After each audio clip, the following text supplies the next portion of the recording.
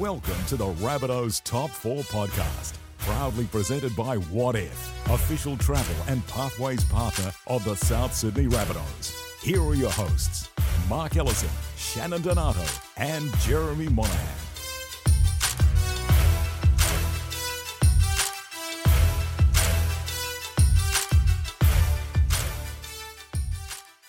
Well, welcome everyone to the Rabbitohs Top 4 podcast, powered by Audio Technica and proudly presented by What If. What If has you covered for accommodation, flights, car hire and more. So if you're looking for a holiday, travelling for business or need to get to the game, visit whatif.com/Rabbitohs. What If, it's Aussie for travel. My name's Jeremy Monahan. I'm the media manager here at the Rabbitohs, and I'd like to welcome my co-hosts Mark Ellison and Shannon Donato. Good morning, gents. How are you, Jez? Great to be back again. Very well. Looking forward to this, our second episode of the Top 4 podcast. Shannon, how are you this morning? Very well, thank you, legend. How are you? Very well. You've had a good brekkie? Yes, I've had a great brekkie, thank you, from the great cafe here at the South Sydney Juniors. Bacon and egg rolls, I can highly recommend them, although they get a bit rich after 4, but they're pretty good. Actually, mate, you just got a bit of a crumb on your chin there. No, not that one, mate. not that chin. And I'd like to welcome our special guest, our first guest on the Rabbitohs Top 4 podcast here on episode 2, our CEO, Blake Solly. Good morning. Thank you, Jez. I'm honoured to be the first guest after listening to last week's podcast, and also I'm glad that the first food joke was cracked before you got to intro me after last week. I was a bit worried if I had to be the first one to break the ice, but very honoured to be here and great to be the first guest. Very good. Now, our first discussion point that we go to each episode is something that we've learnt this week. Shannon, we'll start with you this week, something you've learnt. Yes, the Rabbitohs, we really are a family. Recently had the game in Mudgee, and at one stage I sort of had to pinch myself. I was at a table. There were a stack of old boys out there, Les Davidson, Darryl Neville. I think there was about 25 old boys, and we're sitting there with the members, and we're having dinner and, breaking bread, having a glass of wine or whatever. And I just thought, we're all different parts of the Rabbitohs, but we're all a family. To see the members with the old boys, there were some sponsors in there, there was some management. I just really reminded me of what a family the Rabbitohs are. Very good. Ello, what have you learnt this week? Well, something along those lines as well, Jez. I mean, it's always a magnificent atmosphere out at Mudgee, and to take so many of the Rabbitohs out there in different capacities was fantastic. But I did learn that there's some lovely wineries out at Mudgee on the weekend. And my favourite one was Robert Oatley's. I mean, they took us on a tour there. The wine was magnificent and just gave us that Mudgee hospitality that everyone's talking about. So there are some wineries in Mudgee, are there? Yeah, mate, yeah. If we could have got you out of bed, you might have been able to take you there, mate. But anyway, yeah. There's some fooderies too. Oh, yeah, I noticed that. Shannon was out eating the grapes before they turned into wine. I could tell you, I was talking to the mayor and he was saying how that match brings $1.8 million into the economy last year, and economic benefit analysis showed that. And I said, listen to the mayor, there's a fantastic fellow. I said, listen, $1.8 million last year's fantastic result. But I saw Shane Richardson in the local bakery, and I reckon you're going to break $2 million this year. Very comfortably. Very comfortably. What about the quality of the designated drivers out there at the wineries, Ella? Yeah, very good, Jez. Who were they again? That was me. No, you did a great job, mate. You did a great job. You didn't say a word. Yep. Because actually you were pissed off because you couldn't drink. That's the main thing. I babysat your sonnies all weekend. You did too. Blake, what have you learnt this week? I think similar to the conversation with the boys, I've learned that the passion for the club of our members, particularly Knows No Bounds. We had the Menu Log Team of the Decade event last night in Sydney. We had members drive from Wollongong, Canberra, the Central Coast, just down for one night to spend some time with the Team of the Decade and the rest of the club. And again, it's just a great reminder of why we consider ourselves the pride of the league and why our members are so important to that. Speaking of the breadth of our support, the thing that I've learnt this week is just how broad it is. So I was having a look at the insights into the podcast, ours and also the boys at Rabbitohs Radio and the listeners that we've had. We had listeners last week in the UK, the USA, Canada, Germany, New Zealand, Thailand, France, Israel, Hong Kong, Norway, Ireland, the Philippines and Papua New Guinea. You know what that tells me, Jez? the COVID lockdown's not good for people's mental health. And we're not helping either. If we're their level of entertainment, then this was the number one. This was the number one for There's me. a podcast drought around the world, isn't there? There's a fella called Ryan McGee. He's a global ambassador for the Rabbitohs radio crew. Big shout out to Chaps Mavo and Brownie. They're doing a great job at Rabbitohs Radio. Ryan is from a town called Mechanicsville in Virginia in the USA. Has anyone heard of a better town name than Mechanicsville? Unless there's a plumber's town or something somewhere, that's number one for me. Yeah, it's Yes, good, Jess. yeah. Sorry, Obviously not. We haven't. No. Is there something you want to tell us about mechanics? Let me find my laugh track. So Actually, I can just add that in. we go back and start that one again. Big No. cheerio to Mavo too. He was on his almost on his deathbed on Sunday, on Saturday. So he got up to Mudgee and performed very well as some of the players. So he was fantastic. I can tell you, after being at Mudgee, I was almost on my deathbed. Yeah, we noticed you weren't in the office on Monday. That's right. I had a lot of meetings. Eatings or meetings? A little bit of A, a little bit of B. Very good, righto. Well, that's what we learnt this week. Now, we'll head into our first top four topic for the morning, and it's the top four with Blake Solly, a chance to get to know Blake a little bit better. Blake, can you tell us the top four things that our listeners may not know about you? Oh, that's a tough one. I grew up on the Central Coast of New South Wales. God's country, as the guys here will attest to, because that's what I call it any time I'm talking about the Central Coast. I went to finish school at St Greg's at Campbelltown, so was around the same year. I was in the same year as Trent Barrett, who's the Canterbury coach, and the year above me was Trent Robbo as coach. They were far better players and far better coaches, so they've gone on to careers on the field, and then I've gone on to one off it. I studied law at UTS and was a lawyer for a decade before moving into sports administration. And the fourth thing is that I'm a huge fan of music. Very good. Tell us a bit about that time at St Greg's. You mentioned a couple of big names there, but you played some football yourself. What was your position, and did you enjoy playing, or was it a career off field that you were looking No, at? I love playing. I just wasn't very good at it, really. That was the only problem. But They can sometimes inhibit your career. Hey, some guys can have a great career like Shannon. we know how you feel. We just conned everyone. It didn't stop me.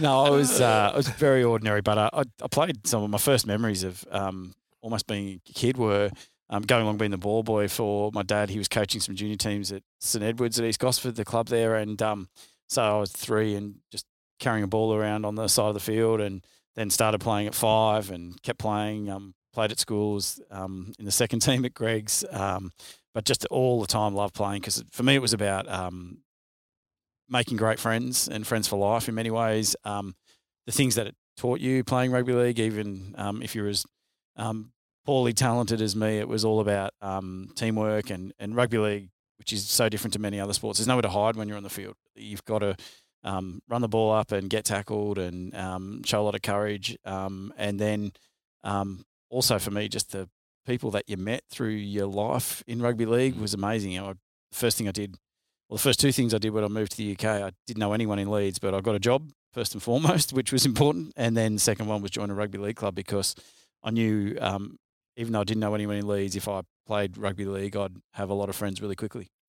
And so that move to England, was that designed to play football or a chance to travel? Or A chance to travel. I'd done a 6-week tour of the UK, like a lot of people do, in their mid-20s, and I thought, I can either put my head down and sort of go down the career path to associate and partner as a lawyer in Sydney, or that was probably my last chance to get out and see a bit of the world. And I thought I'd do a 2-year working holiday and go and play a bit of footy, try and see as much of Europe and Asia as I could, and then come back. And within 6 months, I met my wife, Claire, in Leeds, and then stayed 2 years, became 11 years, played a lot of footy, saw a lot of the world as well. So I was really fortunate, but it was anything but a plan to stay that long. But I was always wanting to see it. And the other thing I wanted to do was a lot of Aussies go to London, live in Shepherd's Bush or Clapham and hang around with other Aussies. I was really keen to do something completely different and go to a town where I didn't know anyone, and particularly in the north where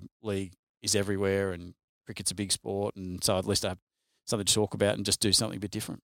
I just remember the first time I met you in England. Yes. Blake. Valentine's Day. I'm surprised I'm still employed at the Rabbitohs since this day. We're just travelling over the World Club Challenge, and Richo and I met you at some pub, I think, or a restaurant. I can't remember where it was, but If it was with Richo, I was at a restaurant. it was the Midnight Bell pub in Leeds. well, there you go. Yeah. There you go. And anyway, we've been travelling, had the jet lag and that, and I was there talking. On my first sip of my second pint, I'm talking to Blake and sitting there like this, and I just went, and it was nothing to do with the conversation. It was just the jet lag, and I've never done that again. I've never done it before or after. So I'm lucky I'm still here, I think. To be fair to Ello, the jet lag was pretty bad. It was also -2 outside, so. You went from -2 outside to about 38 indoors in the pub because it was a pub that was full of people and a couple of pints of bitter, and I think anyone would have gone to sleep. Richo was next to me, elbowing me and trying to wake me up, and I didn't know what was going on. It was an interesting Valentine's Day, the three of us going out in Leeds. So we'd pull into these restaurants for trying to find somewhere to eat, and there were all these couples eating, and there's Ello falling asleep at the table. And everyone knows how patient Richo is, so he had no problem with the fact that all the restaurants were full of couples out on Valentine's Day, and we were struggling to get a place. Anyway, we got to a pizza shop. I think Richo kicked a couple off there, sat us three down. So.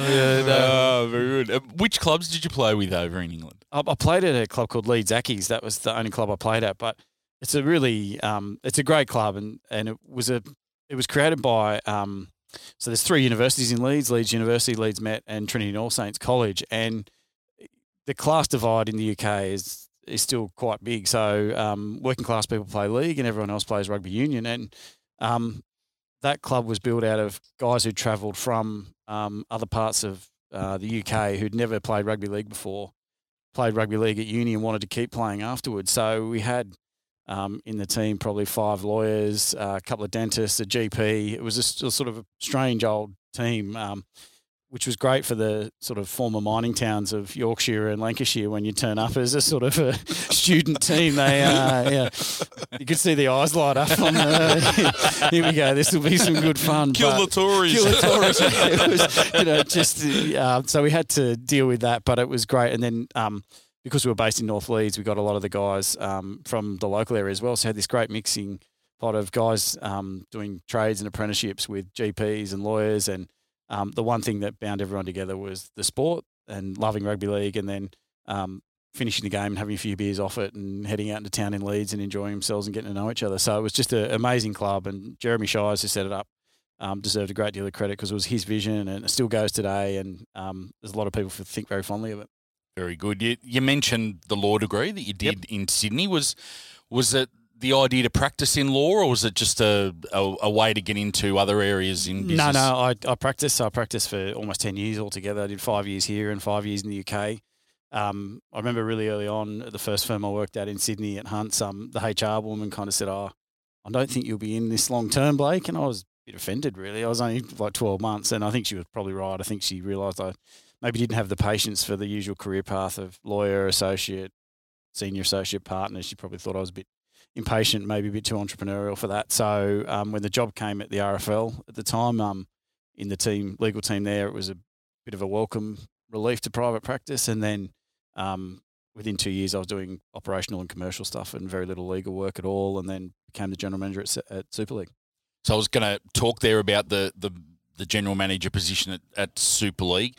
When that was offered to you, what did you think? Coming, I guess, originally from looking at the way New South Wales Rugby League, ARL, NRL was operating, did you see opportunities to bring that sort of level of management into the Super League, or were there gaps that you could see in Super League that you thought you could improve? Oh, the gap I thought was that until my appointment, Super League hadn't had a dedicated focus. It had all been the RFL operating on behalf of the game, from the England team right down to grassroots. And the Super League clubs, who I always thought were the real value drivers in the sport there, the Super League competition drove the TV revenue and the commercial revenue. It had never had a dedicated person or a dedicated focus. So for me, the opportunity was, well, now we've got a chance to get these 14 clubs as it was at the time, and then 12 within 12 months to try and get on the same page and realise some of the value that they had. And there's some great clubs over there: Warrington, St Helens, Wigan, Leeds, Hull, Holcow. They're just the support for the clubs in the towns and the areas where they're from is anything that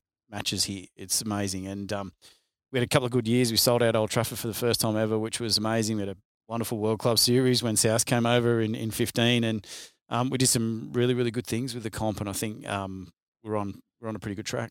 Did you actually live in Leeds when you were there? Yeah, I lived in Leeds for 11 years and then worked in Manchester the last 2. And I can see Jezza and Shannon grinning now because they know what a huge fan I am. Manchester's just a wonderful city. So is Leeds, but I loved working in Manchester. I thought it was a really lively city, but because of the it is hatred between Leeds and Manchester, I'd have to go back to Leeds and not talk about how much I was enjoying working in Manchester. So it's awful over there. You don't want to go over there. Yeah. And I was loving it. But no, it was great. Leeds is a really good city. We lived not far from Headingley Cricket Ground and Rugby League Stadium. It's also where the universities are. So we were just blessed, really. We were just outside, just far enough outside of it to be quiet, but close enough for the activity. You know, the pubs in Headingley on a Saturday afternoon when the rugby league or the cricket's on are heaving, and a lot of young people. It's got a real vibrancy. So, talking about the old days, the hatred there between Leeds and Manchester. I remember when I was over there, a mate of mine, Paul Carr, was playing for Hunslet, which was, in the second division there, and they played out of Ellen Road, and Leeds were playing Manchester in the soccer. I don't know, it wasn't called what it is now, but they were the two-gun teams, and when they played at Ellen Road, the Leeds supporters had to be in the ground an hour before kick-off, and then they were locked in. So the people from Manchester could come to the train station and then get in. They were allowed to go an hour before, and then the Leeds people were let out to stop the fights and the hoodlums getting into each other. That's massive, the hatred there. If you Leeds City Centre on a Saturday, particularly now with Leeds United back in the Premier League, it's just every pub's full. Well, sorry, not right now, but outside of a COVID time, the pubs are full.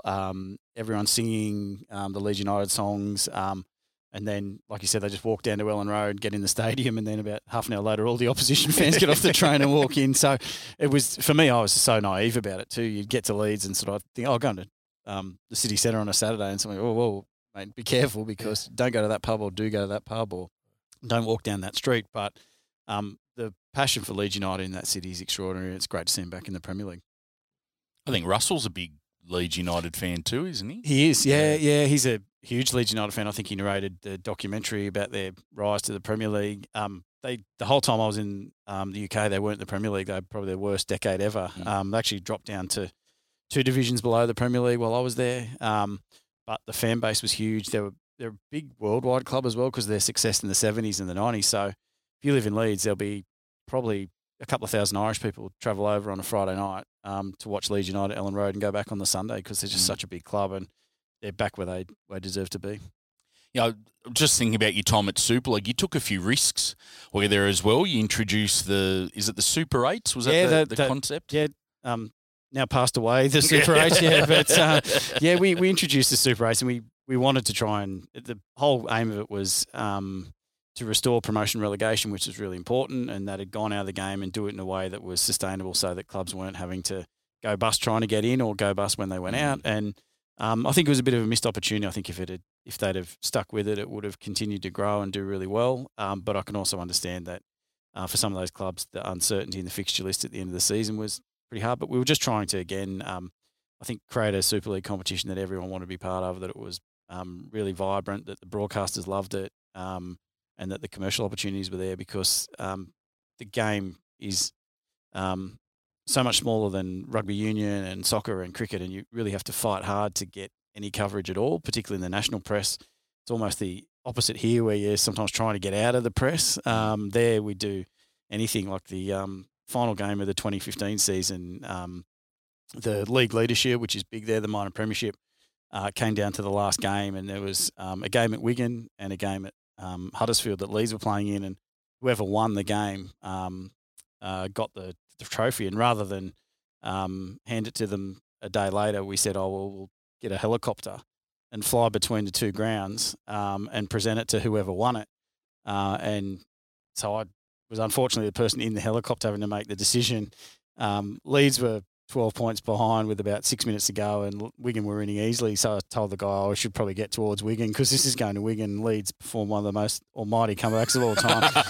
Ryan Hall scored a try with the seconds after the bell, and we had to swing it around and get to Huddersfield. And we landed at Huddersfield, and someone said, "Oh, there's a car waiting for you."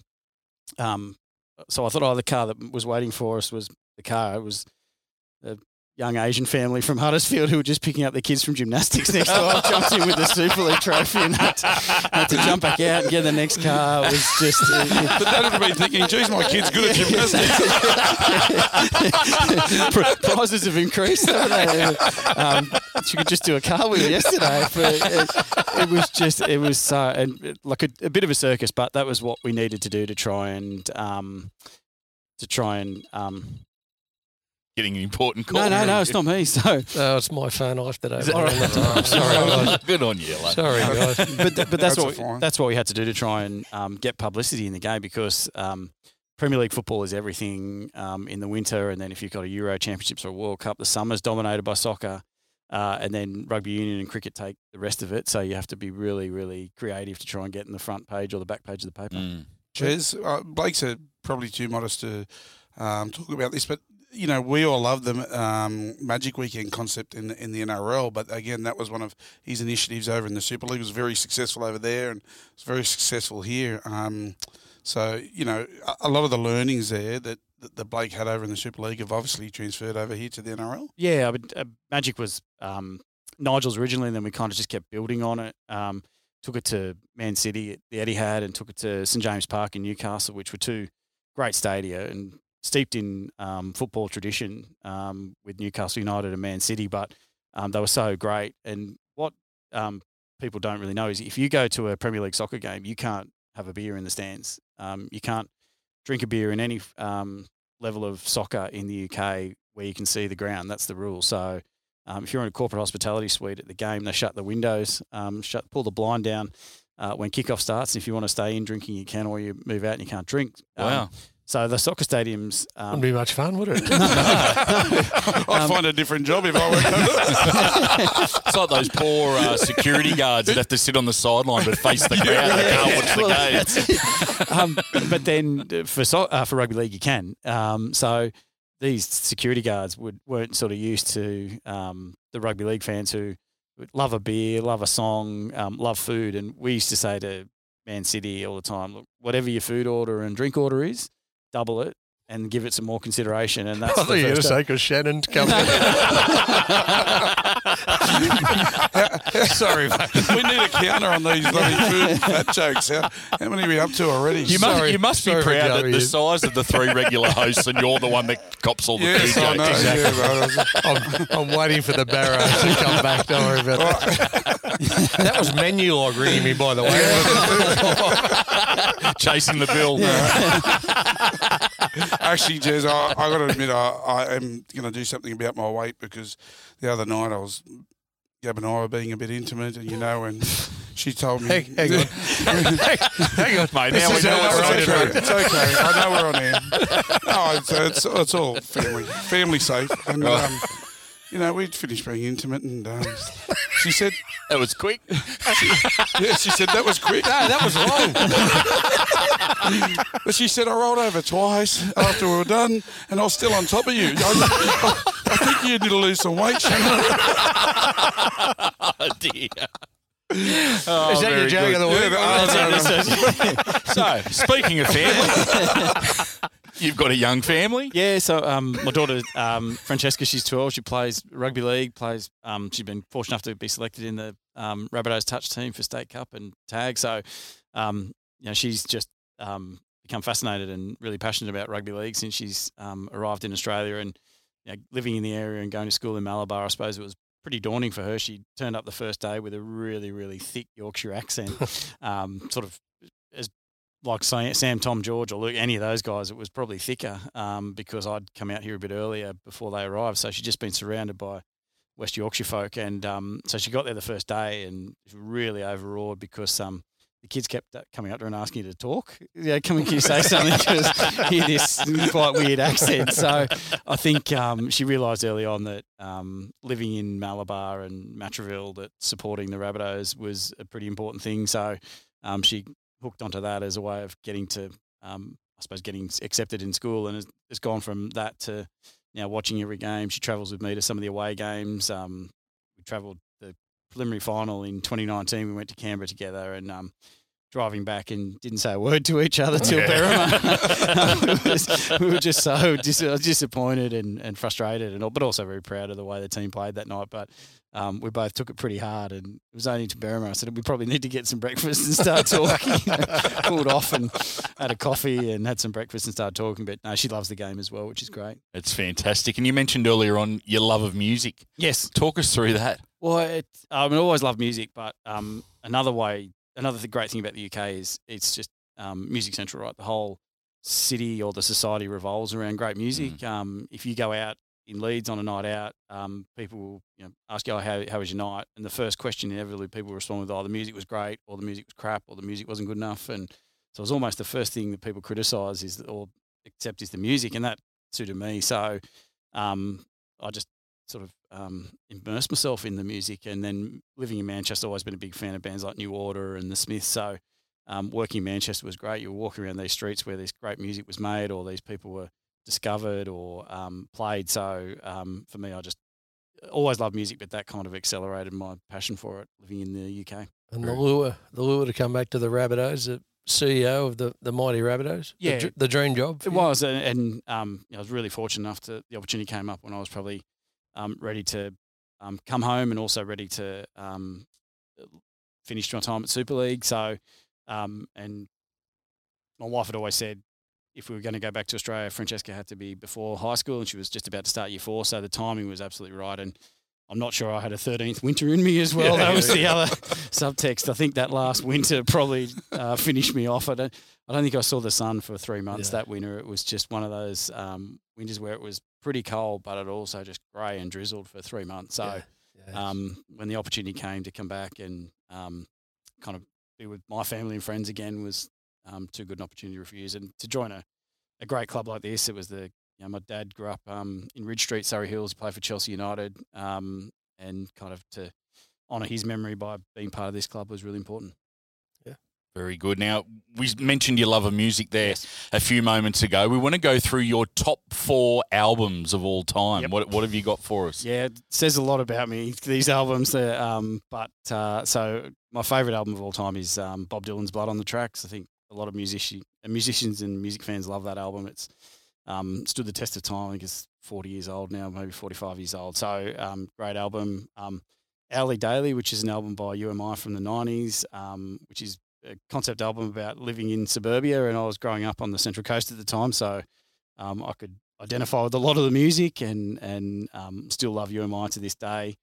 I'm a huge Elvis Costello fan, as everyone who knows me knows, so I'd probably say this year's Model is my favourite Elvis Costello album, and an album by an American band from Chicago called Wilco, 2001 album Yankee Hotel Foxtrot. So that's not that diverse selection because they're all kind of white middle-aged songwriters playing alt rock music, but I just love those albums, love the lyrics, and love the musicians who played them. Well, I guess if anyone's listening to this podcast on Spotify or on Apple, you can jump over to Spotify or Apple Music and listen to those albums. It's a bit different to your list, Shannon, with NSYNC and Backstreet Boys and Pet Shop Boys and these sorts of guys. Tom Jones.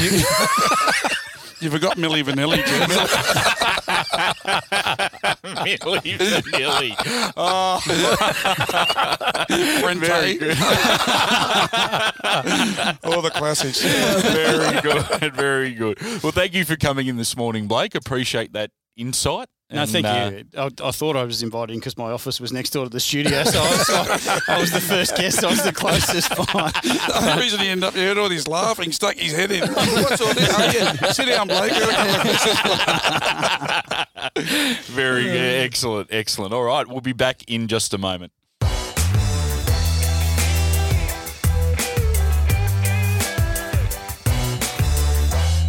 Now, the official Rabbitohs merchandise store is located now down at Heffron Park Tennis Centre on Bunurong Road in Maroubra. It's right near where the High Performance Centre and Community Centre is going to be built. So if you're looking for a Rabbitohs jersey, a polo shirt, T-shirt, hat, flag, anything that you can think of Rabbitohs, then head down to Heffron Park and see the merchandise team and they'll help you out. Or you can go online at shop.rabbitohs.com.au. Now, Blake, you spoke about your daughter Francesca. I hear one of her life goals is to work in our merchandise store. Yeah, absolutely. She's desperate. She keeps asking me, when can I start? I say, you've got to be 15, so another 3 years to go. But damn those industrial laws. If only child labour was back, right? But no, she... you can get her a driver's licence, can't you?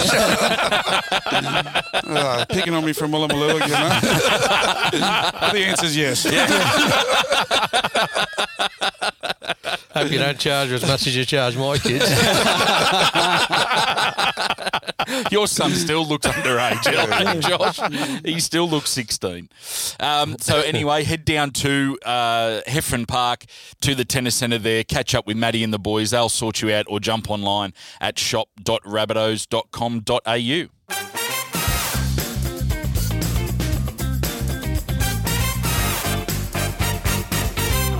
Now, our top 4 topic for this week, sticking with the English theme that we've been talking about, is our top 4 English players that we've seen play of all time. We thought this would be appropriate with Blake's time over in the Super League. So we might start off with you, Shannon, this week.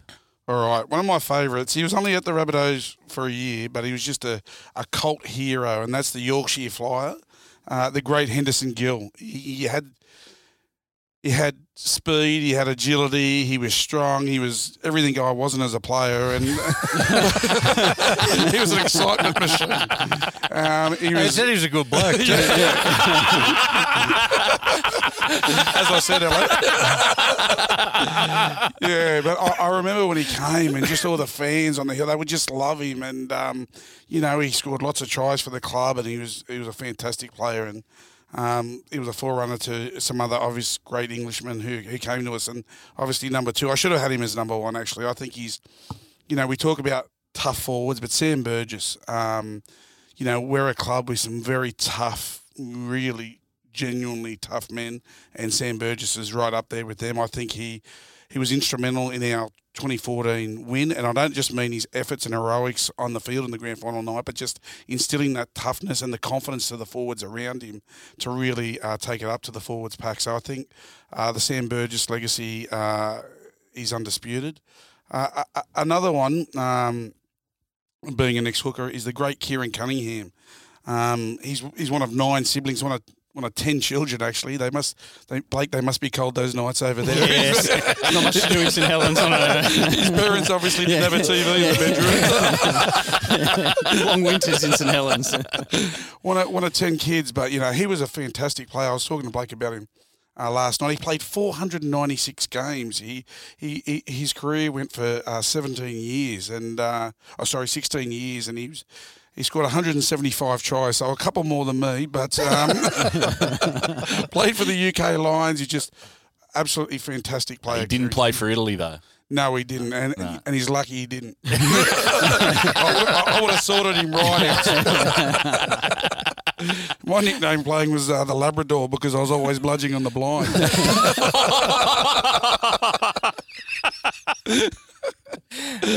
So the great Kieran Cunningham, a hooker. But how could you go past, when you're talking about great English players, the great Cuthwin Ellery Hanley? A fantastic player, man of steel 3 times. Still as fit as a fiddle to this day. Blake and I were talking about him last night as well. He's just about to turn 60, and he did everything in rugby league, and he did just about everything in Sydney as well. With the it was a great player and very popular on and off the field. Was the great Cuthwin Ellery Hanley. Very good, very good. Now, Ello, your top 4. Yeah, number 1, Sam Burgess. He's been the greatest Englishman I've seen come out here, and I've seen him close up and see what he's done for the club over many years. Some of the injuries he's played with, not only the broken cheekbone in the grand final. To this day, if he comes off, I think we'd have struggled to win the game. But he just and the number of times he'd argue with the doctor about getting back on the field. He had a really bad ankle injury once, the syndesmosis, and he went back out there, and it ended up costing him the rest of the season. But we were playing the Bulldogs in a clutch game, and he just went out there, just led by example. He had a few mistakes in him, but Jack Gibson always used to have a great line: if you're going to make a mistake, make it at 100 miles an hour. And that's when Sam made a mistake, it was at 100 miles an hour, but he put the fear of God in oppositions, and he's been great at our club. And he's my number one by quite a way, actually. I was lucky enough as a kid. We used to watch a lot of English football, the Test matches, and that we had to get up early in the mornings to watch it, and you get up with your parents and watch a lot of the older players. I remember a bloke called Tommy Bishop played back in the early 70s. I mean, I was only young then, but I've loved football, all my life, and he was just a leader. He was a little fella. In those days, there'd be a lot of tough stuff going on, fights and that. He'd get in and start them, and he'd just fire his whole team up, and then Cliff Watson and the front rowers at the time used to come in and just fire him up. And he was one of the first Englishmen I really remember coming out to play football here, and I just watched him and ended up playing Cronulla, I think, and I don't know if he coached there or not, but he was one of the first Englishmen to come out and actually stay in Australia. So he was a top liner. Ellery Hanley, I played against Ellery as well. I played against Henderson Gill too, as a top liner too, but I was at Cronulla at that stage. I forgot about that. I shouldn't have mentioned that. But anyway, Ellery, he was just all class. I mean, everything he did was, top shelf. He prepared well. He had a good time off the field, as we all know. But, when it was game day and when it was training, he was out there. He had a remarkable fitness level at that stage of the game when we talk about, how the players at this stage, how much they train. I think he was one of the high-level trainers back then. Very classy, very skillful, and again a leader. The 88 grand final. Obviously, Terry Lamb and Warren Wright decided we had to stop him to stop the Tigers, and they did it. That's a bit of a testament to him, to how good he was to the teams he played in. Another one going back, one of the toughest guys I ever saw play was Malcolm Reilly. And, I remember it.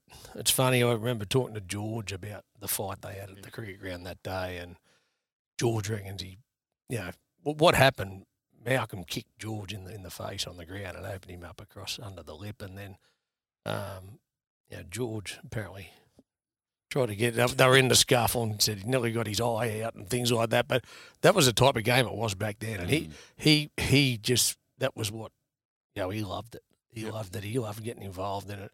He was skillful too, like a lot of the British forwards at that stage. Came out here, and then coached Newcastle to success as well. So he had a big influence on the game in Australia and back home in England. And probably the last player that not many people would know, it was a front rower called Kevin Ward that played for Manly. I remember playing against him in '87, and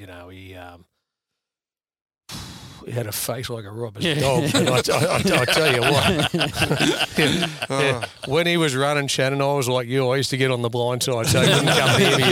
But no, he was tough and he was solid, and that's when Manly had lacked a little bit of that in their game. He was one of the enforcers that he brought to the club to try and get on top of teams and that, and he did that. He was just a solid professional and hard as a rock, like. It was like tackling a brick wall when he ran. So, they're my four, Jez. Hang on, before we go to Blake, I just want to ask: Can we get Ello a role in a job in payroll, making up the pays? He just put 50% on the top four. He just nominated 6 players. No, but I talked about a few that you. Well, just my pay anyway. Okay. You want to listen a little bit better, mate. Sam Burgess. Who's the second one? Just Tommy Bishop. Ellery Hanley. Okay. Kevin Ward. Sorry, mate. That's okay. You mentioned Cliffy Watson and a few others. I need to pad a little bit, mate, to think about what I'm going to say. Honourable mentions. Of course you need some padding, Ello. Yeah. Was that in your notes, was it? All right, Blake, the top 4 you've seen. Oh, Sam speaks for himself, so it's hard to say anything more than what Shannon and Ello said about Sam. And For the other three, I kind of looked at in the UK when they're looking at players who they really rate at the top. It tends to be guys who trouble Australia because that's the yardstick. If you play against Australia and you can trouble Australia and challenge them, well, then you really establish yourself as a great. Or if you dominate in Union and League, that's the other thing that kind of separates you from the rest. And so for the other three, I kind of went a bit off piece. Even though he's not English, he's Welsh. Jonathan Davis for me was just such a talent. He was at Widnes when they beat the Raiders in the World Club Challenge. He was amazing for Great Britain. He dominated rugby union before he came to rugby league for Wales. He was part of an amazing Welsh rugby union team, and then his try at Wembley in '94 in the Ashes Test where he kind of splits Australia open and scores, and I think the score was 4-0 at the end, and that was the thing that broke the game. He was just an amazing player, skillful, and also just a wonderful guy off the field. He's one of the few people who's held in such high regard in League and Union that he commentates for the BBC on both. He's an analyst in both. He's just a great guy, but a great player. Another guy, Paul Sculthorpe, who Australians maybe didn't see the best of because he was a bit injury prone, but his performances for Great Britain and St Helens over a long period of time were extraordinary. He was a great 6 or 13. Didn't matter where they put him. Inevitably, when he played in big finals for St Helens, they just won. And their record in that period when Daniel Ando was coach and he was there, they were unstoppable in big games. And then the final one was Jason Robinson for me, who again dominated League and Union, held in high esteem by both codes, was a great player, troubled Australia whenever he played, and then went on to have a wonderful career in rugby union. And then also when he was at Wigan, they just won as well. He was just a complete winner. Probably an honourable mention for Gareth Ellis as well, who came out here and was great. Played for a long time over there, but they were my four: Sam, Jiffy, Jonathan Davis, Paul Sculthorpe, and Jason Robinson. I just had one more to add too that I've forgotten. One more to his top 15. Going through the criteria that Blake spoke about. I'm a little bit older than you guys. I'm 43, okay? Oh, yeah. I think Gary Schofield was a great player that came out here as well, Yep. too. You know, you talk about the criteria of troubling Australians. He used to trouble us in the test matches, and he troubled the teams when he played for the Tigers out here too. So he was almost in the top four. Yeah, I'll go through my ones quickly because they've all been mentioned. I just want to make the point that I absolutely refuse to include Adrian Morley in my list because of what he did to our club for over a decade, playing for the Roosters. So he didn't make the list. But my number 4... You've got to be human to make the list. If you play for the Roosters, you don't qualify. My number 4 was Henderson Gill. My list is actually full of Bradford and Wigan players, but Henderson Gill, he was one of my first memories of following footy and his time at South, and his post-try celebrations, dancing on the field and all that sort of stuff. So Henderson Gill got my number 4. My number 3 was Jason Robinson.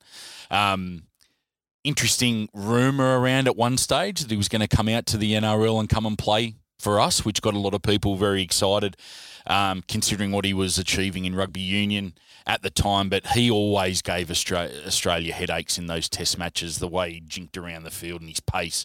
If he found a gap, it was close the gates. He was in.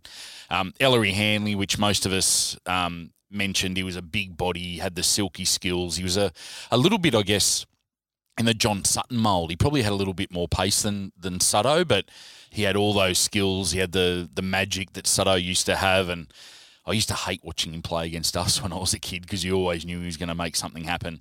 And as everyone else has said, Sam Burgess, he's my number 1. The confidence that he brought his teammates was unbelievable when he was playing with us. I reckon he changed the way we played our footy, brought a real hard edge to us, and again, another guy that achieved in both rugby codes. So that is my top 4. Thank you for all of your suggestions, gentlemen. Ello, I appreciated your 62 nominations you gave us there. What was one of the great things about living in the UK, Jez, was meeting a lot of those guys. Like, you saw them on TV growing up as a kid and getting up in the morning watching them, and or they came to Australia and seeing what they did, and getting to meet them and realise how humble they were and how highly they regarded their time in Australia, either at a club or on tour, and how much passion they still had for the game. You know, Jason, even though he finished his career in rugby union, would always come to the Challenge Cup final, would always come to the Super League Grand Final, bring his kids. And same with Ellery. They just still had so much passion for the game and wanted to make a contribution. And I think all of them were desperate to see Great Britain or England beat Australia in a series. I think that was the one thing that eluded them on the field and still eludes them to this day. And I think particularly the guys like Ellery and Martin Afire and that who played in the early 90s, they thought they had the team to win and the coach in Malcolm really to win, and they just couldn't quite do it. And it still haunts them. Hearing your story about 89 last week, Ello, and sort of how you still wake up and that's a great regret. That was theirs the same. They thought they should have beaten Australia in 90, 92 or 94 and they didn't quite do it, and it still haunts them to this day. Yeah, well, come on, Aussie, come on, I say. That's bad luck, isn't it? Or Hard bleeds. I've clearly been weighed down by all the stories. Developed some sympathy for me. They sent us out here. All right, we'll be back in a moment.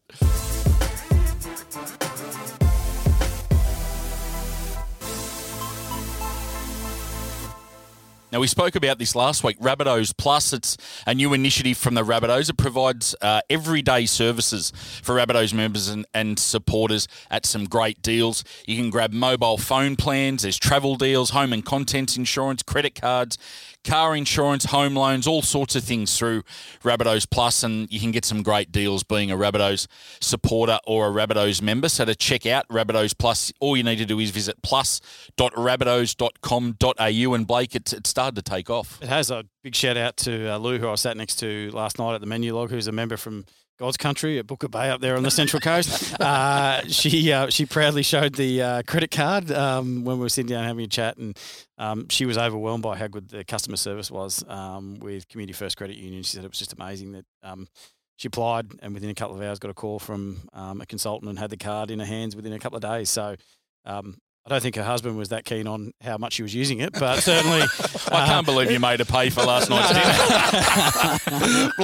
Blake's actually got the Rabbitohs credit card too, and yeah, it's a great product. He was telling me he'd lost his previous credit card, and I was asking, I said, did you report it to police? And he said, no, why would I? I said, because you stolen credit card. He said, no, I didn't report it to police because the thief was spending less than Claire.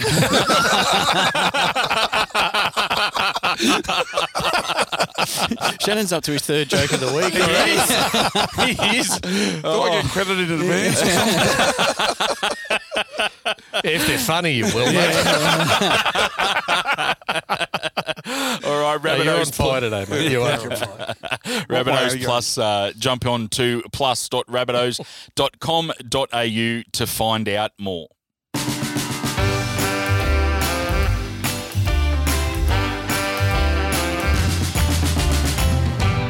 Now, our trivia question from last week was when South Sydney played our final home game at Redfern Oval as our main home ground in 1987, who scored the final points for the Rabbitohs and how did they score? Now, we gave you the clue.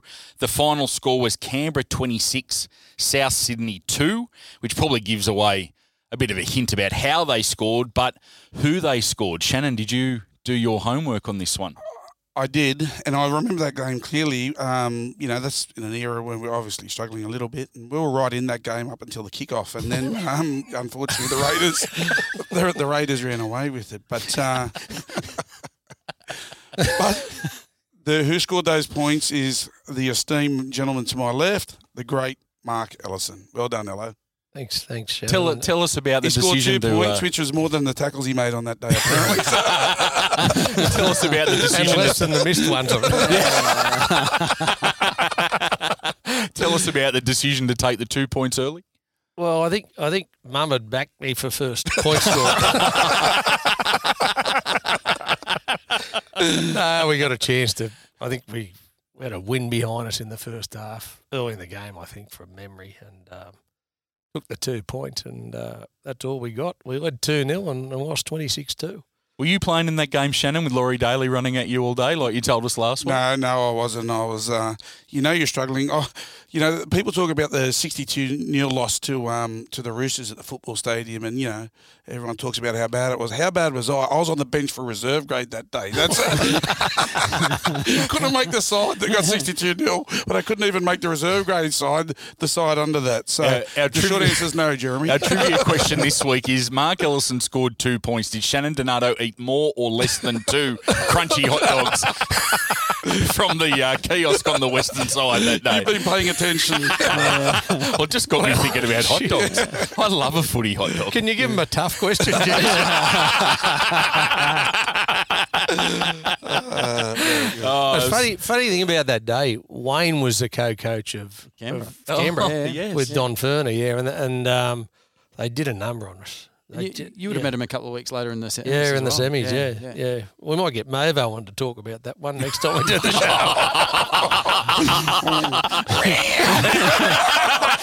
Focus on the win against Balmain the week before. That's right. That's tough. That's a joke. He knows I can say that one. Give him another plug and make him feel better. Yeah, for their podcast. His right of reply will come in Rabbitohs Radio this week. Mate, don't worry. He's got plenty in bag me about. I'm sure he'll find it too. No, but Canberra that year, that's when they just started to come to prominence, and they went on to the grand final and had a tough game against Manly. Kevin Ward played in the team for Manly that day, and they just had remarkable attacking ability, and they had some great players like Daly, Belcher was around, Meninga was there, Dean Lance in the back row. Chris O'Sullivan, So they were a good team, and it was a pity it was the last game at Redfern, but anyway, decent coach as well. Yeah. He went on to go okay in his career. Had a little bit of success. He's not a bad bloke. Well, we'll move on now to our trivia question for next week, and sticking with our English theme, we mentioned Henderson Gill earlier on, who played for the Rabbitohs back in 1985. I want to know how many tries did he score for South Sydney in that season, and the hint is he played 8 games for us in 1985, so that might give you a bit of a lead into the answer, but we'll come back with the answer next week in our trivia question segment.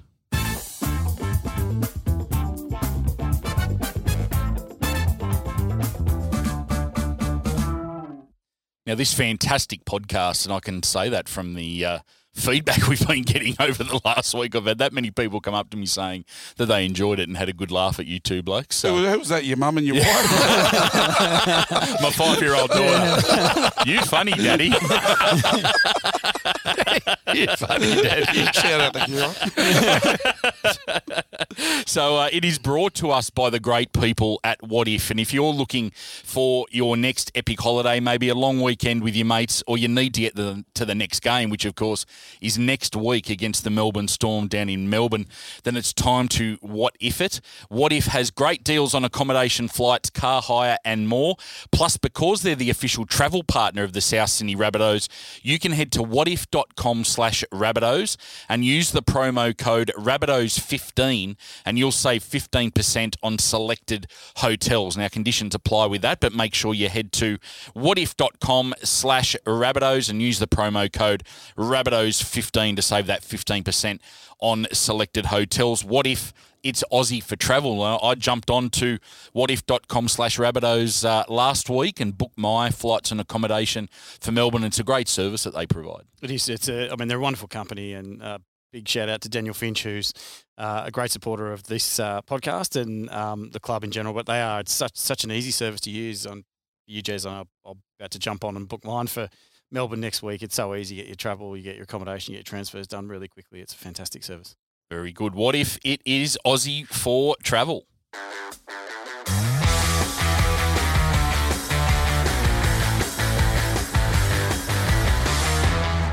I was going to say the moment we've all been waiting for, but we haven't had to wait for it because he's given us a few little teasers throughout the show. It is Shannon's Joke of the Week. Let's have a listen to what he's got for us. Okay, geez, that's a big intro, Jez. I feeling a bit of pressure. But, just, the talking about the travel and the trip to the bush to Mudgee this weekend and out in the countryside. Reminded me about an article I read about, the Ivan Milat and the serial killers and the backpackers. It's not a laughing subject, but one of the testimonies was, he was walking through the Belangolo State Forest, just him and the backpacker, and it was night and it was lightning and there was thunder. And the backpacker turns to Ivan and says, "Geez, it's scary out here." And Ivan turns and looks back and says, "What are you scared for? I've got to walk back to the car by myself."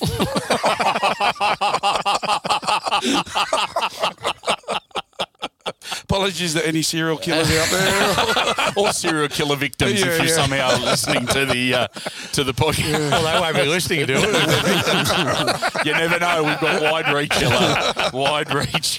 You never know what you can get these days inside some of those coffins. But anyway, well done, Shannon. Hello, we're back to you next week. Another joke. Another one. So you've got 7 days to think about it. All the pressure's already. He's already. Has anyone got an asthma pump?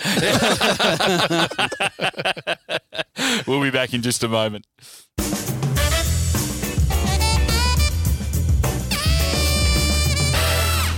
Well, thank you everyone for listening. You can contact us with topic suggestions by filling out the form at rabbitohs.com.au/podcasts or contact us via Twitter using @SSFC Rabbitohs and the hashtag Top4Podcast. Also send us some pics of where you're listening to the Top 4 Podcast each week. We mentioned all the different places where we've got listeners in Philippines, PNG, Norway, Hong Kong, all over the world. So we want to try and spread that listenership as much as we can. Don't forget to write us a glowing review if you think we deserve one and give us a 5-star rating wherever you get your podcasts and hit that subscribe button to automatically add our podcast to your feed every week.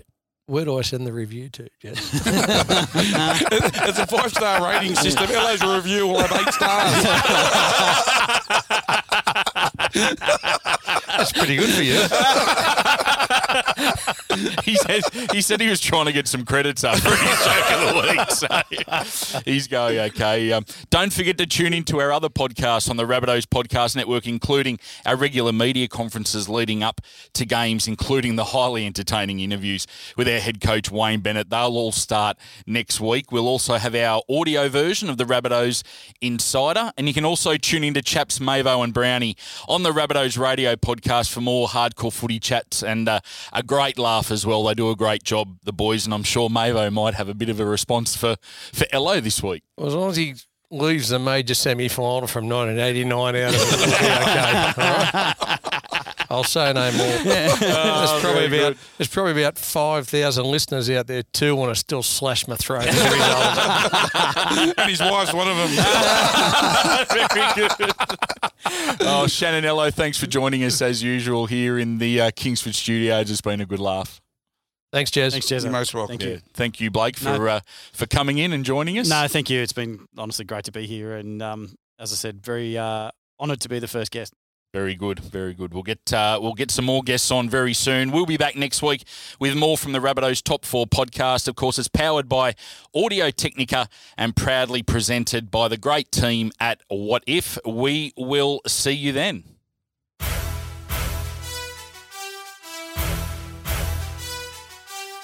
Thanks for listening to the Rabbitohs Top 4 podcast, powered by Audio Technica and proudly presented by What If, official travel and pathways partner of the South Sydney Rabbitohs. Support the club and visit whatif.com/Rabbitohs to book your next trip. Don't forget to use the code Rabbitohs15 to get 15% off select hotels. Conditions apply. What If? It's Aussie for travel. Please leave us a 5-star rating and subscribe wherever you get your podcasts. Up the Rabbitohs.